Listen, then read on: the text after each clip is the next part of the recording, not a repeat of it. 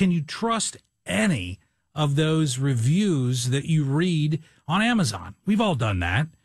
So we're joined this evening by international thought leader Stephen Pope, and he's here to explain all of these reviews to us.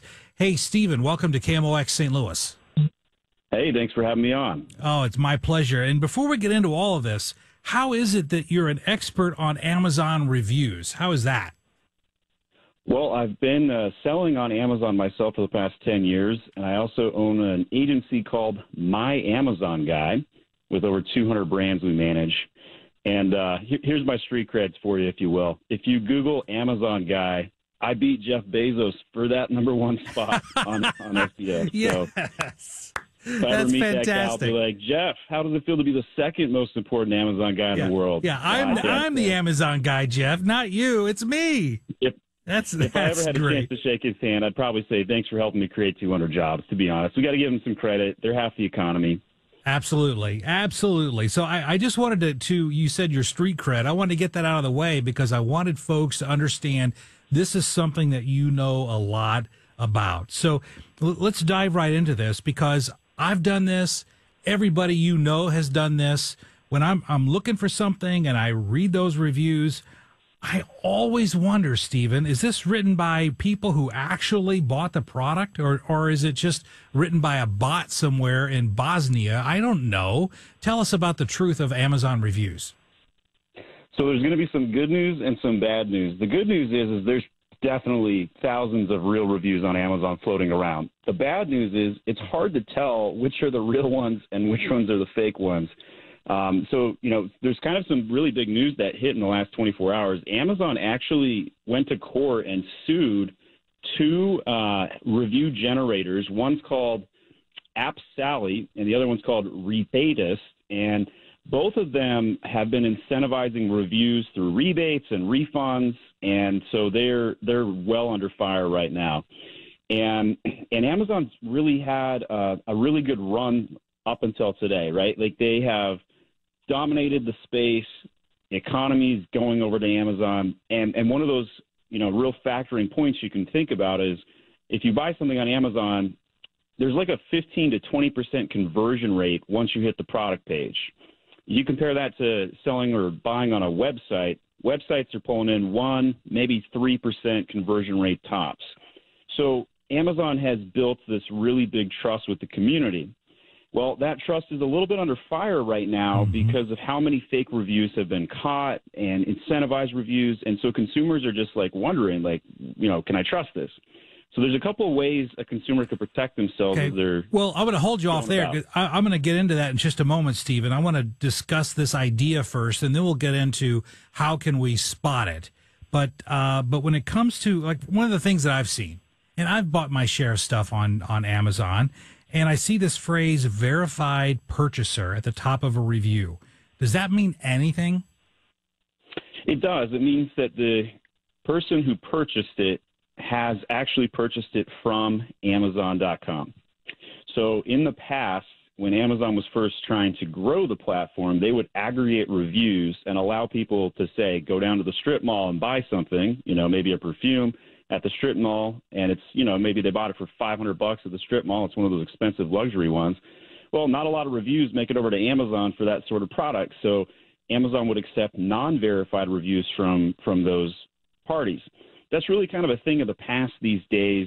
Consumers really won't see a lot of non-verified reviews showing up on the platform, and simply put, that's just because Amazon's the #1 place people buy products today. And when you talked a moment ago, Stephen, about Amazon instituting litigation against some of these companies that generate either fake or fraudulent reviews, Amazon has a vested interest. I mean, they're not just doing this out of the kindness of Jeff Bezos's heart, insert joke here, okay? But Amazon would be doing this because those reviews reflect people's trust and enjoyment of the product. And if people can't trust those reviews, it's kind of like if baseball players take steroids. You can't trust the product, then you won't buy the product. I mean, that conversion rate where, 1 out of 5, 1 out of 6 people are making a purchase when they show up to a product page. If consumers lose their trust in the Amazon platform, it will destroy the entire relationship. So Amazon has to really show up and force on this one and really, bear some teeth. And quite frankly, I think they'll win the lawsuits. It's very clear in the terms and conditions of the website. And I think the FCC is going to back them up, too, because, quite frankly, if the FCC is in charge of making sure consumers are protected, what better way to protect consumers than to make sure that they understand what they're purchasing and it's not fake. And, there's a couple other contributing factors right now. You have the Chinese coming into the direct-to-consumer for the first time, coming in from the left, right? And that's going to lower down prices, and consumers generally win when prices go lower. However, the Chinese do fight a little bit dirtier, and they are definitely engaging in some of these black hat tactics.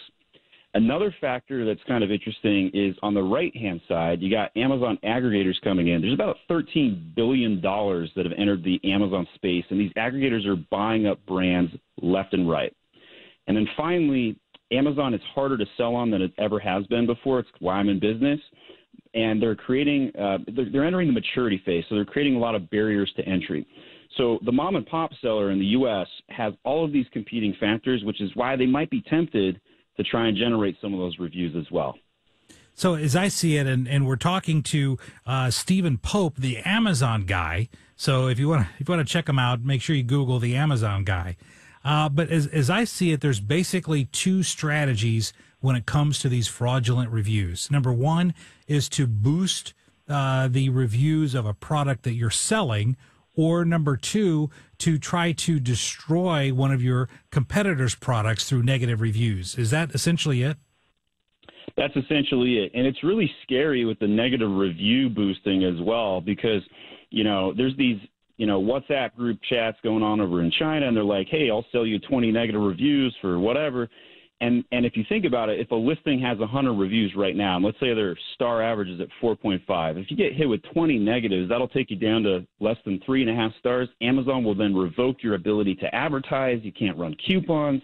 You're dead in the water. And so It's a really bad thing to happen to an Amazon seller. And there's not a lot of protections they have available other than just saying, hey, Amazon, help me out, or file a ticket. And the thing is, Amazon's a buyer's platform. They don't give a crap about the sellers. And so sellers really have to go out of their way to protect themselves, but they're also a little bit tempted at the same time to break a rule here and there because Amazon doesn't help them ever. Sure.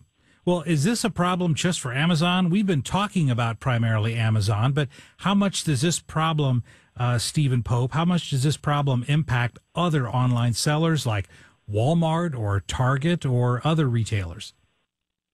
I think every platform is going to be impacted, but Amazon's going to be impacted probably at an 8-to-1 ratio, and that's just simply because Amazon's the first place people go to do product research, and so there's just more value behind trying to game that system.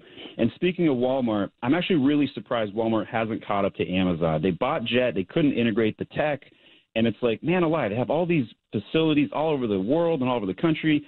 And I don't know, have you ever done Walmart grocery pickup before? I have not. There's a Walmart just very close to my house, and I go there. It's so terrible. And your listeners that have been there, they know what I'm talking about. You show up, and it's like 30 minutes to get your stuff into your car. Now, well, that defeats the whole purpose of it. It does. It defeats the whole purpose. So Walmart is a total disaster right now. I have no idea what they're thinking over there. But Target, that's a company to watch right now. My wife does Target pickup like every other day, I swear. And quite frankly, that process, you show up and they're there in less than 2 minutes flat, you're out. And so if there's a company that's going to catch up to Amazon in some sort of capacity in the next 5 years, my vote or dollar would go on Target right now. That's great to hear. We're talking to the Amazon guy, Stephen Pope, and I want to tell you that I've become an expert at spotting phishing emails. I can tell when it's just not right. I can tell when they're looking for something, but I am clueless when it comes to how to spot a fake review. Can you give us some tips on if we're looking at reviews and trying to evaluate whether to buy this product or not? How can we spot fake reviews? I think there's two really great ways to spot a fake review. The first is if you see a high percentage of 1-star reviews, but there's still a 4.5 or 5-star rating, they're basically gaming the system, right? So let's say there's 30% one-star reviews. That would be significantly higher than the typical like 4 to 6% average. So if you see a lot of high percentage one-star reviews, chances are the listing is not a good thing to purchase from. The second way is if you actually go in and read the reviews, which not a whole lot of us are going to do that these days, if we have to admit, right? Like you're making your buying decision in 20 seconds on Amazon because you know you can get the free return and all that fun jazz. But when it comes to reading the reviews, maybe you're making a little bit more expensive of a purchase. You're actually doing some research or whatnot. Maybe you're buying an air purifier, whatever it might be. If you read the reviews and they make 0 sense, you're buying a chef knife, but it's talking about a sponge. That is a great case example of when an Amazon seller has illegally combined two listings, an old discontinued product that may have thousands of reviews on it, and a new listing with no reviews or limited reviews. And so this is a very common black hack tactic that we're seeing from some of the smaller sellers or some of the Chinese sellers that are doing this. And they hijack a listing and combine them. And so, you know, as a consumer, you can spot that by just saying, yeah, that review makes 0 sense. That is great advice. Stephen Pope, the Amazon guy, if people want to find out more about what you do and the companies that you operate, how can they find you online?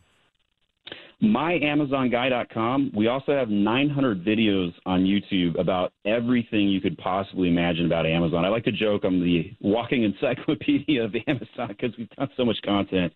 So thanks for having me on today. That is great news, and I will be checking that out. Stephen Pope, the Amazon guy, thanks for sharing your knowledge and wisdom with us this evening on KMOX St. Louis.